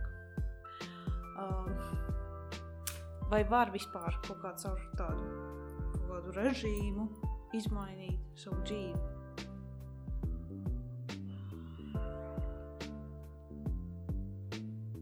Jo viņi sāk 6 no rīta ar rīta peldēm. Katru rītu. Tad viņiem tur ir lūkšana, tad viņiem tur tas, tad viņiem šits, tad viņiem... Skaidrs, ka tas sakārtot ir kaut kādā veidā. Es kāpēc šobrīd baigi domāju, jo pats esmu par šo situāciju arī esmu palasījis, gan rakstus, gan dažas tās intervijas skatījies, gan tās paneļa diskusijas, kur bija vai preses konferences. kārtējies jautājums, kur man kaitina, ka polarizē sabiedrību. Tu arī man neprasīja kā viedokli par šito, bet man grūti atturēties un nekomentēt viņu. Īsākais, ko es varu nokomentēt, atbildot arī uz tavu jautājumu, ir, protams, tas, ko viņš dara cilvēkiem, kuriem nav kur iet, kuriem nav tā saucamā, tehniskā valodā saucamā drošā objekta, drošs viens cilvēks, kas dzīvē viņam būtu palīdzējis attīstīties par stabilu veselu personību, viņiem vienkārši nav. Līdz ar to šis te priesteris, es saprotu, ne jau tikai šo darbu, ja mēs skatāmies uz labo pusi, ko viņš dara, ne jau tikai šo darbu viņš viņiem palīdz. Viņš iespējams ir pirmais cilvēks, kas vienkārši viņus pieņem. Šiem cilvēkiem viena no svarīgākajām lietām ir, es tev pieņemu, lai kādu sūdu tu būtu darījis, lai cik tu būtu dzēris, lai cik tu būtu nonarkojies, lai cik tu naudu būtu nospēlējis kaut kur, es tev pieņemu, bez nosacījumiem. Kā cilvēku. Bet, ja tu gribi mainīties, tev jādara tas un tas. Un tad no vienas puses tur ir tas, ka bet viņš mani pieņem. Un, ja es šo darīšu, viņš man pieņems. Tad kaut kāds nosacījums tomēr blakus tur beigās ir, lai tu šeit uzturētos. Un šis režīms tiesa gan viņus stabilizē. Jo viņš ir nemainīgs, viņš ir paredzams, viņš ir uzticams, viņš ir drošs. Uzsvars te ir uz drošs. Es nezinu, cik tur, protams, ir droši tiem bērniem, nav nejausmas, neesmu bijis, nemāku sīk komentēt. Bet tā otra puse, kas ir, kam es īsti nepiekrītu, kad es neatbalstu to, ka tas skarbais režīms, ko viņš tik ļoti atbalsta, ir pamatots visiem. To es neatbalstu. Tas būtu tieši tāpat, kā es teiktu, ka es strādāju visiem pacientiem vienādi. Nedrīkst. Jā. Un teiksim, kādam no tiem iespējams jauniešiem, kas tur ir pat varbūt kādam narkomānam, jā, tas režīms palīdz, viņu stabilizē, bet viņam tas bojājums ir daudz dziļāks. Viņam nepietiek ar to, ka viņi nosauc par, ļoti bravūrīgi par mazo pirdienu, mazo losi apmēram, ko es te tagad mainīšu. Sorry, tas nav ok. Un tāpēc man tas īsais viedoklis ir par to, ka kā par jebkuru tik polarizējošu personu. Kad vai viņš ir izdarījis daudz ko labu cilvēkiem, kuriem nebija kur iet? Jā. Jo, diemžēl, sistēma mums nav sakārtota līdz galam, lai šādiem pieaugušiem palīdzētu vai jauniešiem. Bet tāpat laikā viņš uzturoties, kas jāpiekrīt nesen, ja nemaz uz TVNet vai Polo raksts bija jāatzīst, ka, ja tu gana ilgi ar šādiem cilvēkiem regulāri uzturies kopā, tas tevi deformē. Tu nevari teikt, ka tas man neietekmē, redz, es spēcīgs, rūdīts esmu un tā tālāk. Nemānīsim sevi, arī mani pacienti man ietekmē, lai cik viņi būtu gana stabili. Tāpat jebkuru terapeitu, ķirurgu ietekmē, psihiatru ietekmē, jebkuru žurnālistu ietekmē viņa darbs, ko viņš dara. Arī šeit tu konstanti esi blakus ar cietumniekiem, bijušajiem noziedzniekiem un narkomāniem. Nestāt man, ka tas tev neietekmē. Līdz to vienā brīdī tu kļūsti, tev ir sevi emocionāli jānorobežo no tā, ko tu redzi. Un daudz iespējams viņiem mainās, un daudziem tu redzi to neizbēgamo bezpalīdzību, ka tu nevari viņiem palīdzēt. Tu kļūsti skarbs, cinisks un varbūt brīžiem neadekvāts. Un tāpēc arī nāk ārā tie vispirdieni. Tad nāk šīs teikumi, redz, es jau tikai labu daru un tā tālāk. Un tāpēc tas grūtākais ir sabiedrībai saskatīt, ka tu ir gan labais tajā, ko viņš dara, gan sliktais. Un tas, ko grūtākais sabiedrībai visos līdzīgos jautājumos sabiedrībā, kas notiek, ir saprast, ka viens otru neizdzēš.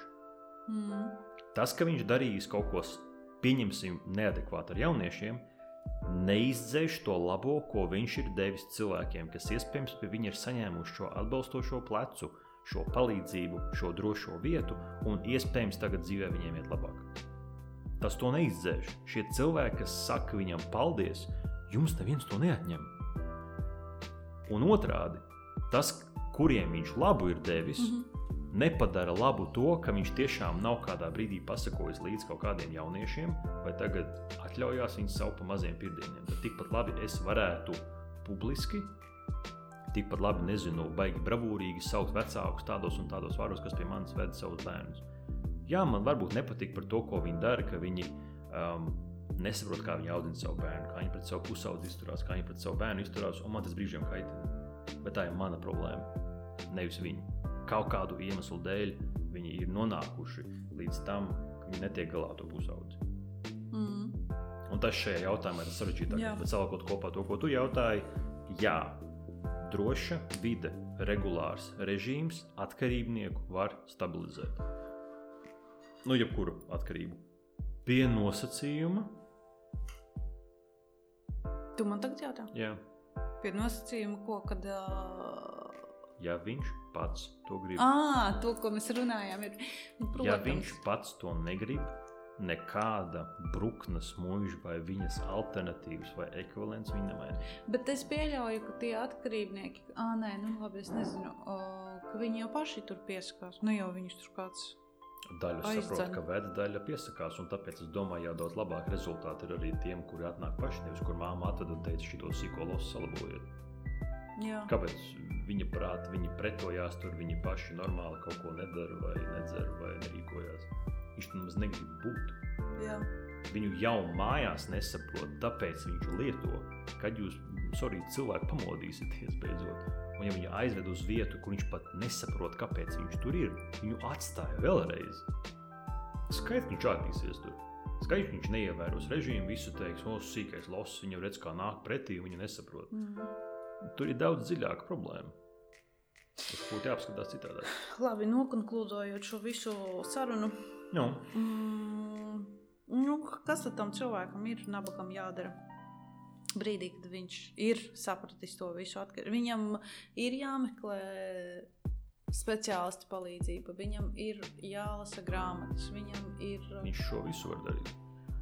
Viņš var meklēt speciālistu, viņš var lasīt grāmatu, var kaut vai sākt ar tik vienkāršu lietu, ja tev ir. Tad piezvani, ko es parasti saku, tagad man jau vesels tekstiņš izveidojis, ko es varu teikt, kad piezvani radiniekam, tuvam draugam, kolēģim, kur tu vari runāt. Ja tev dzīves laikā lietas ir sakārtojušās tā, vai tu savu dzīves izvēļu dēļ esi nogājis tik tālu, ka tev šāda numura nav, kam piezvanīt, tad tam ir domāt speciālisti. Speciālists pēc būtības ļoti bieži var būt tas, kad iespējams tev vienkārši bail tiem cilvēkiem zvanīt, kaut viņi vienkārši nav, jo tu esi nodzēries tik tālu, kad neviens vairs negrib tev redzēt. Tad jā, šajā brīdī daudz nāk un saka, man tagad būs jāmaksā, lai es jums pastāstīju, kā es jūtos. Bet acīm redzot, jūs savu dzīvi esat noveduši tik tā, ka jums īsti vai jūs nemākat runāt par to, kā jūs jūtaties, vai jums nav kam. Nu labi, ja viņš piezvana draugam un izstāsta viņam no tā paliek, kas viņš runājot saprot pats vairāk? Nē, viņam vienkārši paliks vieglāk. Sāksim ar to. Viņš iespējams nesapratīs baigi dziļo jēgu, kāpēc viņš dzer, bet iespējams viņš pastāstīs pirmo reizi, kas viņam sāp. Un jā, draugs, tāpēc es saku, drošāk ir mazliet atnākt pie terapeita, tāpēc, ka draugs, ģimenes locekļi, ja ir pieraduši, ka tu dzer vai kaut ko stāsti, viņi var nebūt gatavi tev uzklausīt. Un tajā brīdī, kad tu pirmo reizi sāks teikt, ko tu jūti, ko tu domā, baigi skaidra tā doma nebūs. Viņi var būt haotiski, viņi var būt pēkšņi nesaprotami, viņi var būt pēkšņi kaut kāda netīšām aizskaroša vai pēkšņi ļoti, tur pārgudrībām kaut kādām iekšā. Terapeits ir trenēts to visu klausīties un saprast, kas slēpjas aiz tā visa apakšā. Līdz ar to, ja ir nepieciešams šobrīd iet pie terapeitu un maksāt to naudu, lai tu pār kādu parunātu, tad tā ideja jau nav šobrīd to darīt vislabāko dzīvi. Ideja ir, ja, teiksim, es pie tevis nāku, man ir problēma, tad es nāku, tev maksāju, tu man uzklaus, tu man palīdz atbalsti, lai es justos labi līdz tādam brīdim, ka es varu sākt veidot jaunas attiecības vai labot esošās. Tam tas terapeits ir domāts pēc būtības. Terapeits retos izņēmumos ir domāts kā uzturoša terapija visas dzīves laikā. Tie ir reti izņēmumi. Pārējos gadījumos tas ir domāts uz konkrētu laika posmu tavā dzīvē, lai tu saprastu, kas ar tevi notiek, kā tās sakarības tavā dzīvē veidojās, ko tu nosaki, ko tu nenosaki, kā tu vari uzlabot savu dzīvi, un tad tu sāc to realizēt. Labi, mēs jau runājām par to, ka otrs cilvēks neko nevar ietekmēt, ka tu pats nonāc pie šī. Bet ja ir kāds cilvēks, kuram tu gribētu palīdzēt, ka tu redzi, ka viņš iet kaut kādā, iet viņš tur kaut kur pa citu ceļu grāvī iekšā, tu jau viņam neies un neteiks, klausies Jančuk, tev tur baigi, tagad vajag kaut kādu terapiju vai kaut ko. Kas būtu tas, ko līdz cilvēks varētu palīdzēt? Vai pastumt, vai pateikt, vai kā? Variācija no tā, ko tu teici. Es, hei, Jančuk, tev jāiet kaut kas darīt, bet, hei, Jānis, pamanīs, ka pēdējā laikā tev ir grūti. Vai Es kā varu palīdzēt tev? Vienkārši uzklausīt, es uzklausīt, varbūt es tev labu terapeitu ieteikt, es pats gājis, vai man draugi paziņas ir gājuši, reku es lasīju, reku kaut kāds raksts varbūt tev interesē. Ai, nē, man nevajag. Ok. Viss, liekamies mierā. Nē, bet zini, ne tev vajag. Nē, atsimazot man vajag. Jo man ir grūti, kas ir dabiski, redzēt, kā mans draugs Jānis nozarās. Kā viņš nolietojās, kā viņš destruktīvi sadzeroties vai salietoties, vienmēr nonāk kaut kādos, nezinu, kautiņos, destruktīvās attiecībās, zaudē darbu, finanses, nospēlē spēļautomātos. Es nācu pretī un pasniedzu roku. Tas reizēm salīdzinājums, ko es veicu, kad mēs redzam, ka mūsu draugs ir iekāpts bedrē. Mums kāpt ar viņu bedrē ir bezjēdzīgi. Mēs nezinām, vai mēs pēc tam tiksim ārā. Jautrāk viņam būs. Jā. Vienkārši, nezinu, pateikt, vai kā pārā, varbūt viņam nav spēku. Pasniedzam roku. Bet jūtam vienā brīdī, vai viņš mūs sāk vilkt iekšā, vai viņš tā kā bikīt atsparās un izkāp pārā ar mums no tās bedres. Biežāk nāk saskarties, kad mēs pat negribam pieiet pajautāt, ko viņš te bedrē tur dara, vai mēs kāpjam iekšā un domājam, reku, es tagad būšu ar viņu, reku daudz labāk. Varbūt tas nemaz nav labāk. Tas mums ir labāk, jo man šķiet, es tagad reku viņam aiz blakus, ar viņu nekas slikts tajā bedrē nenotiks. Tad jūs jau abi stāvat bedrē. Mēs jau abi stāvam bedrē. Jā. Labi, paldies tev par šo sarunu. Paldies tev. Mēs pirmo reizi mūžā nenovirzījāmies. Šādi tad, bet mēs savilkām. Līdzīgi kā terapijā un citās lietās dzīvē, mēs mācāmies. Jā, superīgi. Tā kā mums 10. podkāsts vispār būs ideāli pēc scenārija.